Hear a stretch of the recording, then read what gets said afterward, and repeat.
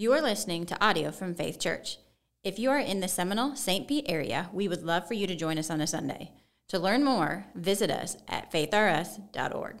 If you have your copy of God's Word, a Bible, or a Bible app, you can go ahead and grab that and go with me to Ephesians chapter 6.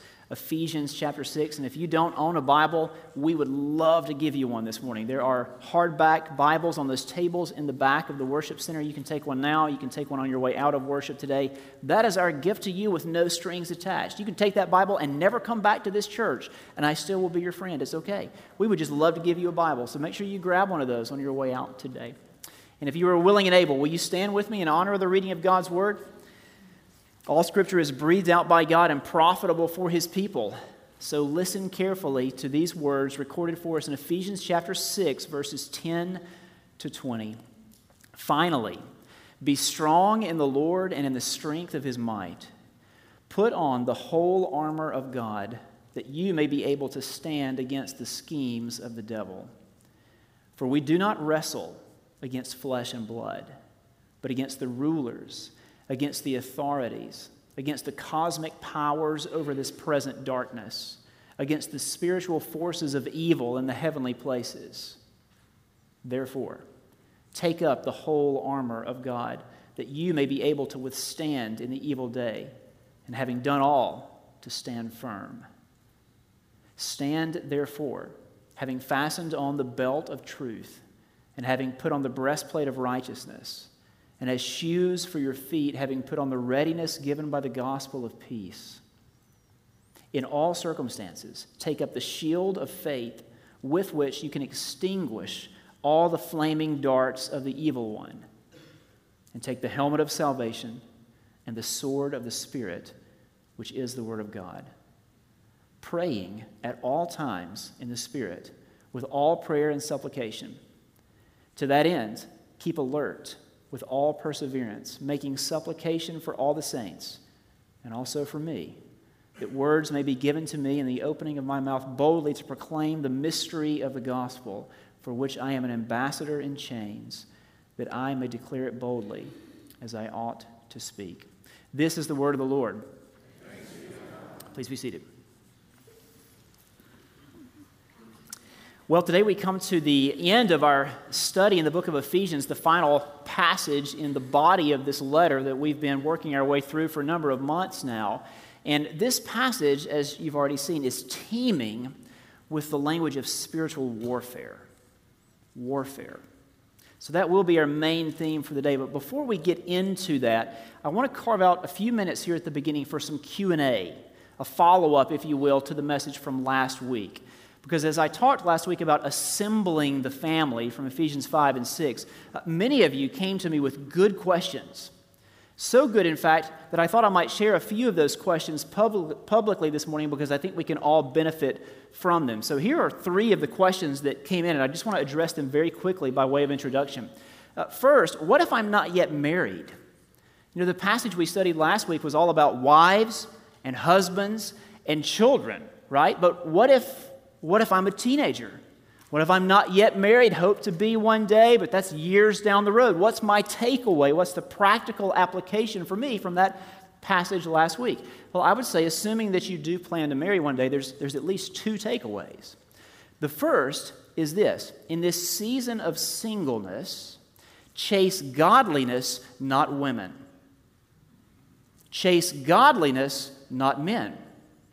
Because here's the bottom line.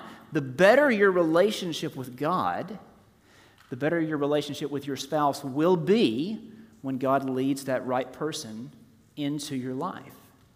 So in this season of singleness, chase godliness, not women. Chase godliness, not men. And just trust the Lord's perfect timing. That's one takeaway. Now, the other takeaway is that even as you enter into a dating relationship with someone, you should have those biblical roles of strong helper for the woman and servant leader for the man. You should have those biblical roles already in mind. They're not yet going to apply in the same way they will when you marry, but that doesn't mean you're oblivious to those roles now. So, for example, ladies, the Bible calls you to submit to your own husband. That is a non-negotiable. But you have, ladies, complete control over who becomes your husband. You have complete control over the question, to whom will I submit? So as you begin dating a man, you should ask, is this the type of man who will love and lead our family the way Christ loves and leads the church? Is this the type of man I could follow? Is this the type of man I would gladly submit to? So there are takeaways for you, even if you are not yet married. Second question, what if a child doesn't have believing parents? We talk a lot about family discipleship here at Faith Church, right? And in the passage last week, Paul spoke especially to the fathers, calling fathers to raise their children in the discipline and instruction of the Lord. But what about if it's a family that the children are believers and the parents are not? What then? In those cases, the church must step up. The brothers and sisters in Christ here must step up and disciple those children, playing the role that the parents ought to play, all the while praying for the parents, seeking every opportunity to share the gospel with the parents. The hope, of course, is that one day that mom and that dad, they will profess Jesus Christ, and they will be equipped to fill those roles of strong helper, servant, leader in their own family. But in the meantime, the church has to step up. And the third, maybe the most complex question of all, what if the father is an unbeliever or a less committed believer? So Paul made a big deal in last week's passage about male headship, the husband being the spiritual leader, the servant leader of the family. Well, what if the husband is not a believer? If he's not following Jesus, he can't possibly lead his family in a Christ-like, Jesus-like way. Or what if he's simply a less committed believer? In those cases, I think the wife has no choice but to step into the role that the husband ideally would play. Ephesians 5 and 6 give us God's ideal, his will for the family, but there are many, many, many less than ideal situations out there, right? And so when the father is either an unbeliever or a less committed believer, I think the mother must step into that role. But hear this, the hope is that this is a pinch-hitting situation. She's going to step in that critical moment, but the hope and the prayer and the evangelistic emphasis of the family and the friends and everybody else that knows them is that that father will one day profess Jesus Christ or grow in Christ's likeness and step into that role that is God's ideal for the family. I asked this rhetorical question last week. How do we rebuild the ruins of society? How do we rebuild?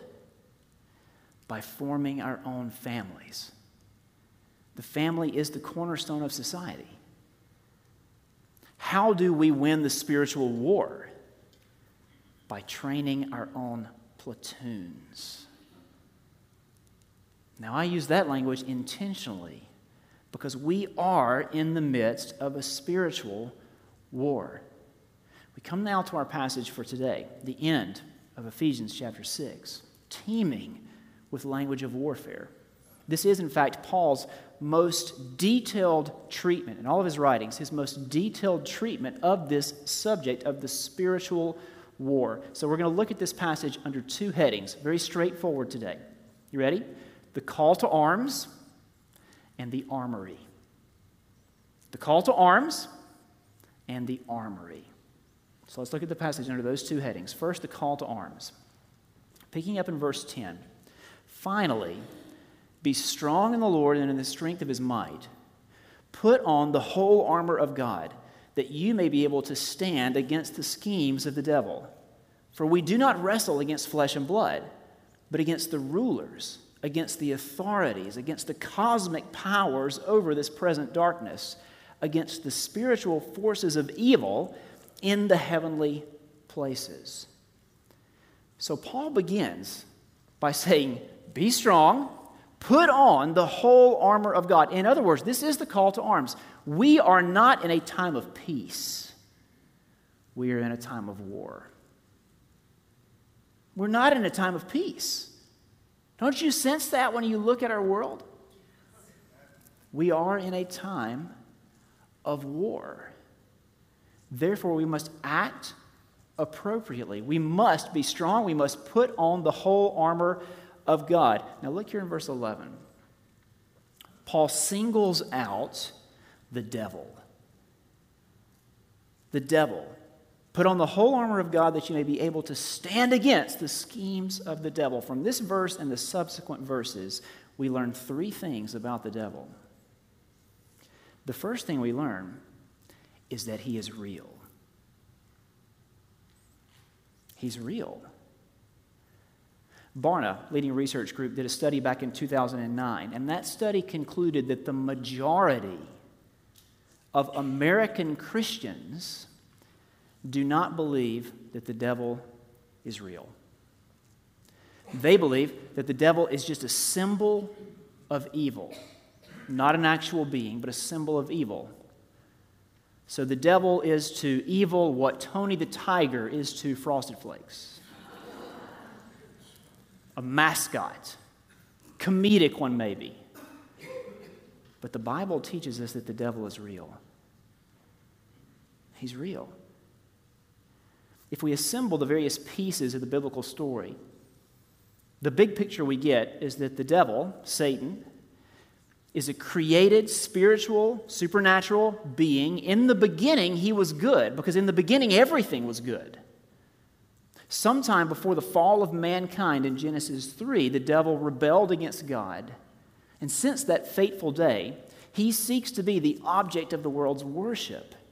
He seeks the attention and the affection that belong to God, our Creator. He is hell-bent on leading individuals and families and communities and nations away from the God who created us, the God who loves us and desires our flourishing. Now, I say we get that picture as we assemble the various pieces of the Bible together. And we actually have to work pretty hard to assemble that. We got to go to the Old Testament and the New, pull some teaching from Genesis and Job and some stuff from Paul and John. Because if you'll notice in this passage here in verse 11, Paul doesn't give us any of the backstory, does he? He doesn't tell us a thing about where the devil came from, but he treats him as real. So many of our questions, if we stick to just this one verse, many of our questions remain unanswered. I mean, I have questions about the devil, don't you? I want to know a little more about that rebellion. How did things go down? Why is it that the Bible doesn't spend more time answering questions like that? Here's why I think. Helmut Thielicke was a German preacher and teacher and a strong critic of Nazi Germany. He lived from 1908 to 1986. Thielicke has an essay called The Reality of the Demonic. The Reality of the Demonic. And in this essay, he explains why in the Bible not much time is wasted on questions about the backstory. Here's what Thielicke says. The Bible faces this brutal and physical fact that the enemy has broken into the land. I stand in utmost peril. This is no place for me to philosophize. Here I must fall to and fight. This is an emergency that leaves no time for reflection. When a bomb threatens to strike in my vicinity, the idea does not occur to me to stop and consider who manufactured it, or to regard it as real only if I have been able to identify its weight and explosive effect and method of fabrication. Don't you see? It's wartime. The bomb is here. Who cares who manufactured it? It's time to fight. The first thing Paul teaches us is that the devil is real. He is a real enemy, a real adversary. But there are two other things that he teaches us in these few verses. The second thing he teaches us is that the devil is an evil intelligence. He's an evil intelligence. He has schemes, plans. He plots. The devil is a thinking, conspiring being. At the very beginning of the biblical story, he is pictured as the seductive serpent. At the very end of the biblical story, he is pictured as the lie-breathing dragon. Now, these are not wanted posters. They're not telling us what the devil looks like. They're telling us how he acts. They're revealing something of his tactics, his devices. He will try to seduce you. He will show us the bait and hide the hook. He is an evil intelligence. There's one more. He's real. He's an evil intelligence. And third, he has an invisible army. An invisible army. Verse 12. It seems from verse 12 that the devil has some form of hierarchy, a chain of command, if you will. Paul mentions the rulers, the authorities, the cosmic powers, the spiritual forces of evil. And then he says these spiritual forces exist in the heavenly places, meaning in the spiritual dimension, the unseen world. So this very real enemy, who is an evil intelligence, has an invisible army. We then, as believers, must be ready for well-planned attacks that will come from invisible armies. We must be ready, which means we must visit God's armory. So that's where we'll go next. Look at the second half of the passage.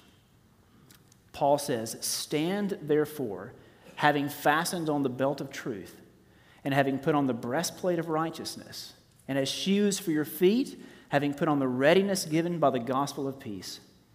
In all circumstances, take up the shield of faith, with which you can extinguish all the flaming darts of the evil one, and take the helmet of salvation and the sword of the Spirit, which is the word of God." So we've heard the call to arms. Now we're in the armory, and here we discover that God supplies for us 6 weapons. We need each and every one of them. Let's look at them one at a time. Our first weapon is the belt of truth. Truth is the weapon. And truth here means both a deep conviction and a wide application of what God says is true. A deep conviction and a wide application of what God says is true. What God says is true about the family. What God says is true about sexuality. What God says is true about your identity in Christ. Remember that Ephesians is primarily a letter about identity formation. Identity formation. The subject of personal identity is everywhere in our culture, and there is so much identity angst. And there are so many people who have been convinced that I am who I feel myself to be on the inside.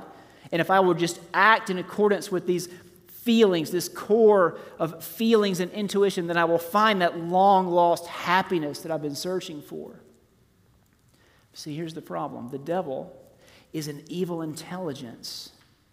And one of the things he can do is plant deceptive feelings. Your feelings can be false. Your feelings can mislead you. Your feelings can be part of the devil's deception. I've said this time and time again in this series, so I hope by now it has sunk in. There is only one place where we can ask this question, who am I, and receive the true answer. And that is in the presence of the God who made us. It's the only place where you can ask that question, who am I? And receive the true answer. In the presence of the God who made you, who loves you, who cherishes you. Hang on to that truth. That truth is the first weapon in God's armory.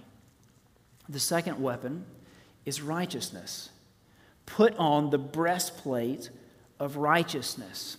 This word righteousness is best understood, I think, as right relatedness.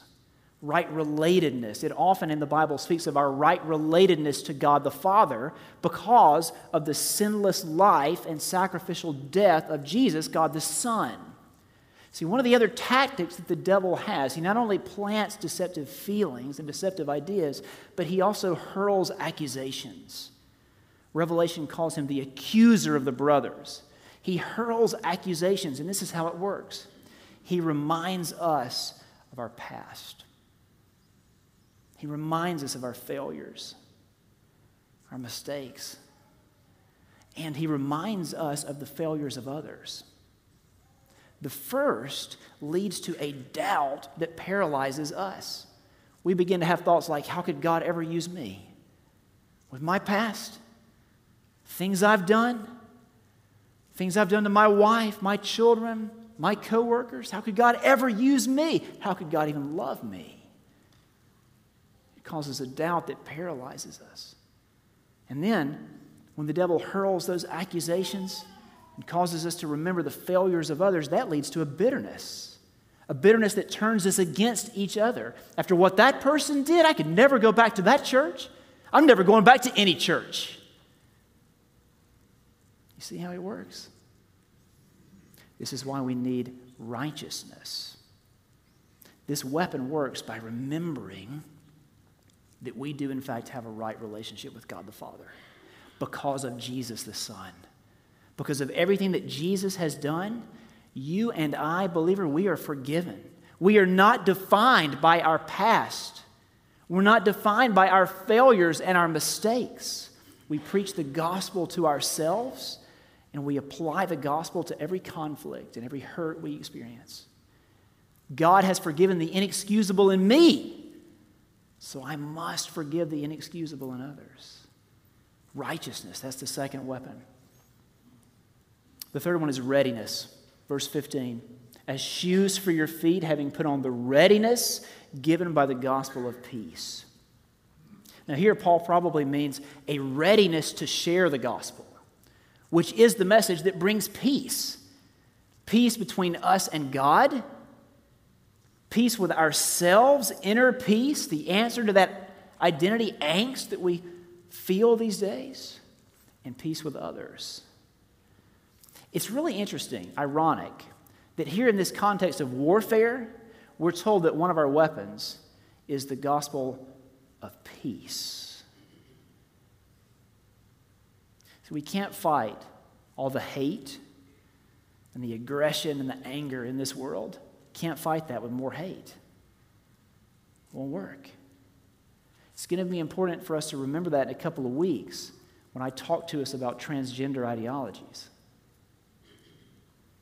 Can't fight hate with hate. It doesn't mean we back off the truth. The spiritual warfare is more complicated, you see. It's not the type of physical warfare that we're conditioned to think about. One biblical scholar named Clinton Arnold, he's written a really good commentary on Ephesians. He sums up Paul's point really well. Here's what he says. It's important to remember that spiritual warfare has nothing to do with literal physical warfare against human enemies. It represents a struggle against the ultimate enemies, the spiritual forces that stand behind and incite acts of literal violence and aggression and strife and hatred and actual flesh and blood warfare. Spiritual warfare, he says, is the solution to human warfare. So here's what this means. If you want to do something about all the hate and conflict in this world, then stand ready to share the gospel of peace. That's how we change things. That's the third weapon. Truth, righteousness, readiness. Verse 16, in all circumstances take up the shield of faith. The shield that is faith, trust, confidence in God. And with this shield, you can extinguish all the flaming darts of the evil one. So what are these flaming darts that the devil is going to be firing at us? Ideas. Ideas. Ideas that will cause doubt. The devil wants us to doubt God's presence, His power, His promises. This has been his ploy since the very beginning. He came to the woman in the garden with a question. Did God actually say? Did God actually say that? Maybe you misheard. Oh, we hear similar voices all around us today, don't we? Did God actually say that about marriage, family, sexuality, gender? Maybe you misunderstood. Maybe there's a better interpretation. Maybe humanity has evolved. Maybe this is the key that unlocks the door to the good life that you've been missing.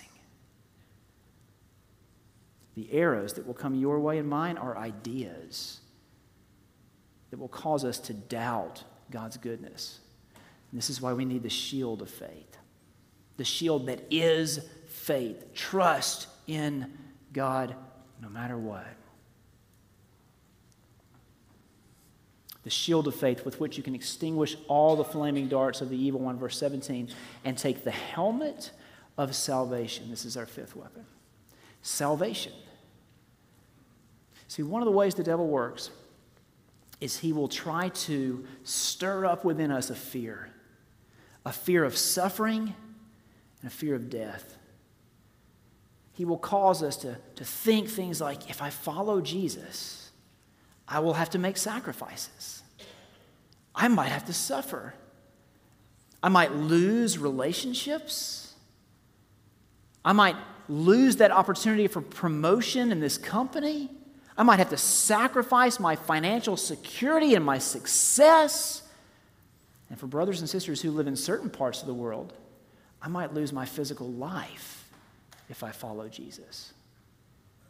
But the helmet of salvation reminds us that we belong to Jesus, and nothing will ever change that. You remember the very first question and answer we learned in the catechism that we've been working on Sunday mornings? The New City Catechism for Kids, question number 1. Anybody learn? Anybody remember it? What is our only hope in life and death? What is our only hope in life and death? That we belong to God. That we belong to God. We are not our own, but we belong to Him. Believer, you have been resurrected right now. Figuratively, you are a new creation. You belong to Jesus, and one day, you will be resurrected physically. You belong to Him now, you will belong to Him forever, and nothing will alter that. Nothing will alter that. So stand firm. Sixth and finally, again in verse 17, take up the helmet of salvation and the sword of the Spirit, which is the Word of God. Scripture. That's the sixth weapon. The Spirit-inspired Scriptures are a proven weapon when Satan's temptations come our way. I'll show you in a moment why I say proven. But first, I want you to look at the very end of the passage here where Paul now shifts, and instead of giving us weapons, he defines one continuous foundational activity. And that activity is prayer. Let me show you how it fits together. Praying at all times in the Spirit with all prayer and supplication. To that end, keep alert with all perseverance, making supplication for all the saints, and also for me, that words may be given to me in opening my mouth boldly to proclaim the mystery of the gospel, for which I am an ambassador in chains, that I may declare it boldly as I ought to speak. So he's just given us these 6 weapons. We've been in God's armory. We've got 6 weapons, and now he gives us one, not an additional weapon, because that's not how he refers to prayer here. Prayer is not an additional weapon. Rather, it's one foundational and continuous activity that allows us to arm ourselves with the other weapons. So just as a warrior needs someone to help him put on his armor, you and I need help as we wield these 6 weapons, and prayer is the thing that helps us. Prayer is the thing that helps us. Picture it like this. Prayer is the wartime walkie-talkie. Prayer is the wartime walkie-talkie. So by praying at all times, we remain mindful of the fact that we are in a time of war, not a time of peace, a time of war. And therefore, we remember that we must arm ourselves. We need readiness and righteousness and truth and all of these things that Paul has just listed. These final two instruments that Paul mentions, Scripture and prayer, the sword of the Spirit and the wartime walkie-talkie, these are the very two instruments that Jesus himself used in his battle with the devil. Do you remember the story of Jesus' temptation in the wilderness? His battle with the devil and how he defeated him? In Matthew chapter 4, verses 1 to 4, we get the beginning of the story. Then Jesus was led up by the Spirit into the wilderness to be tempted by the devil. And after fasting 40 days and 40 nights, he was hungry. And the tempter, the devil, came and said to him, "If you are the Son of God, command these stones to become loaves of bread." But Jesus answered, "It is written, it is written, man shall not live by bread alone, but by every word that comes from the mouth of God." The two instruments that Jesus wields are prayer. He's been fasting and he's been praying for 40 days. And Scripture, the sword of the Spirit. This is how he slays the dragon. The devil comes with his temptations 3 times. I only gave you the first. 3 times the devil will come with temptations, and each time Jesus refutes it with Scripture. He wields the sword of the Spirit. See, this is why it's so important that we do what we're doing right now, studying God's Word together. This is why it's so important for you and your family to be in connection groups. Why it's so important for you to study the Scriptures in the context of your own home. Because this is how we refute the devil and the temptations that will come our way. Jesus is showing us in this passage how to fight against those temptations. But he's showing us one more thing. And this is where I want to leave you in this series. Have you ever wondered, as you've read this story, why was Jesus in the wilderness for 40 days? Why 40 days? See, we should ask this type of question when we seek to interpret the biblical text. Why not 35 days? Why not 50? There's a deliberate contrast with Israel here. In the Old Testament, God's people disobeyed him, and they wandered in the wilderness for 40 years. We read about their wanderings in the book of Deuteronomy, the same book that Jesus quotes 3 times as he fights against the devil in this passage. See, Jesus is connecting the dots for us. Here's what he's doing. He's showing us that as Israel was unfaithful, as you and I are unfaithful, he remains faithful. He remains faithful. Faithful to the point of death. Death on a cross in our place for our sins. Yes, in this passage, Jesus is teaching us how to fight temptation, but he's teaching us something far greater. He's teaching us that when we fail, he remains faithful. See, brothers and sisters, your identity, your relationship with God, it is not established on your own obedience. It's not. That's not the foundation. The foundation is the obedience of Jesus. Obedience to the point of death on a cross. It's what he did for you. The devil likes to remind us of our past. He likes to remind us of our failures and our mistakes. When he does that to you, remember your identity in Jesus Christ. And you remind the devil of his future. Like Martin Luther used to say, "To hell with you, devil, because I'm with Jesus." You tell him that. Let's pray. God, thank you for your word as always. It's convicting, it's encouraging, it's challenging, and it's equipping. I pray that your word will penetrate hearts this morning, making us into the people and the families you desire for us to be, keeping us strong as we will no doubt face well-planned attacks by invisible armies. So help us to be ready now, always. for the sake of your Son.